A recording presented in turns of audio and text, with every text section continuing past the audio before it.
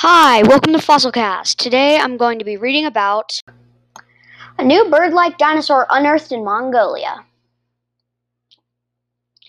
Paleontologists in Mongolia have found fossilized skeletal remains from a new genus and species of two-fingered Oviraptorosaur that walked the Earth during the Cretaceous period. The discovered dinosaur lived approximately 68 million years ago, the Maastrichtian stage of the late Cretaceous epoch.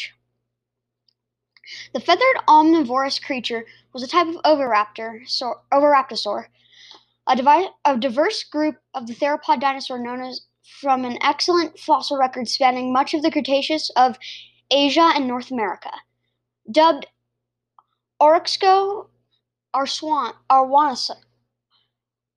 arvarisson, the ancient animal was about 2 meters or 6.6 feet long and had a large toothless beak. It had one less finger on each forearm than its close relatives, suggesting an adaptability which enabled the animal to spread during the late Cretaceous period. Multiple associated skeletons of this dinosaur were collected from the Mijnet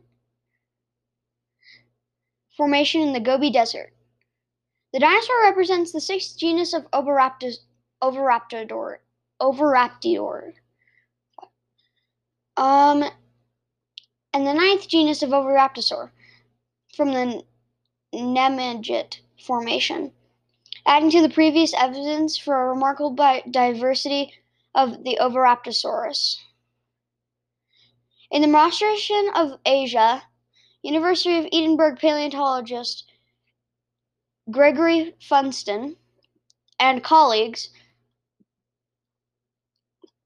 said, "The remarkably well-preserved fossils provide the evidence that of digit loss in three-fingered families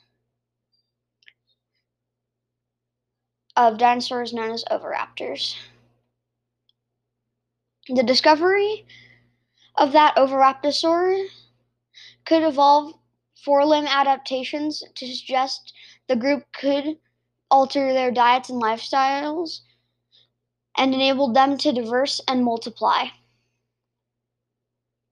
Researchers also discovered that the dinosaur, like many other dinosaur species, were social as juveniles, and fossilized remains of 4 young dinosaurs were preserved resting together. The dinosaur is interesting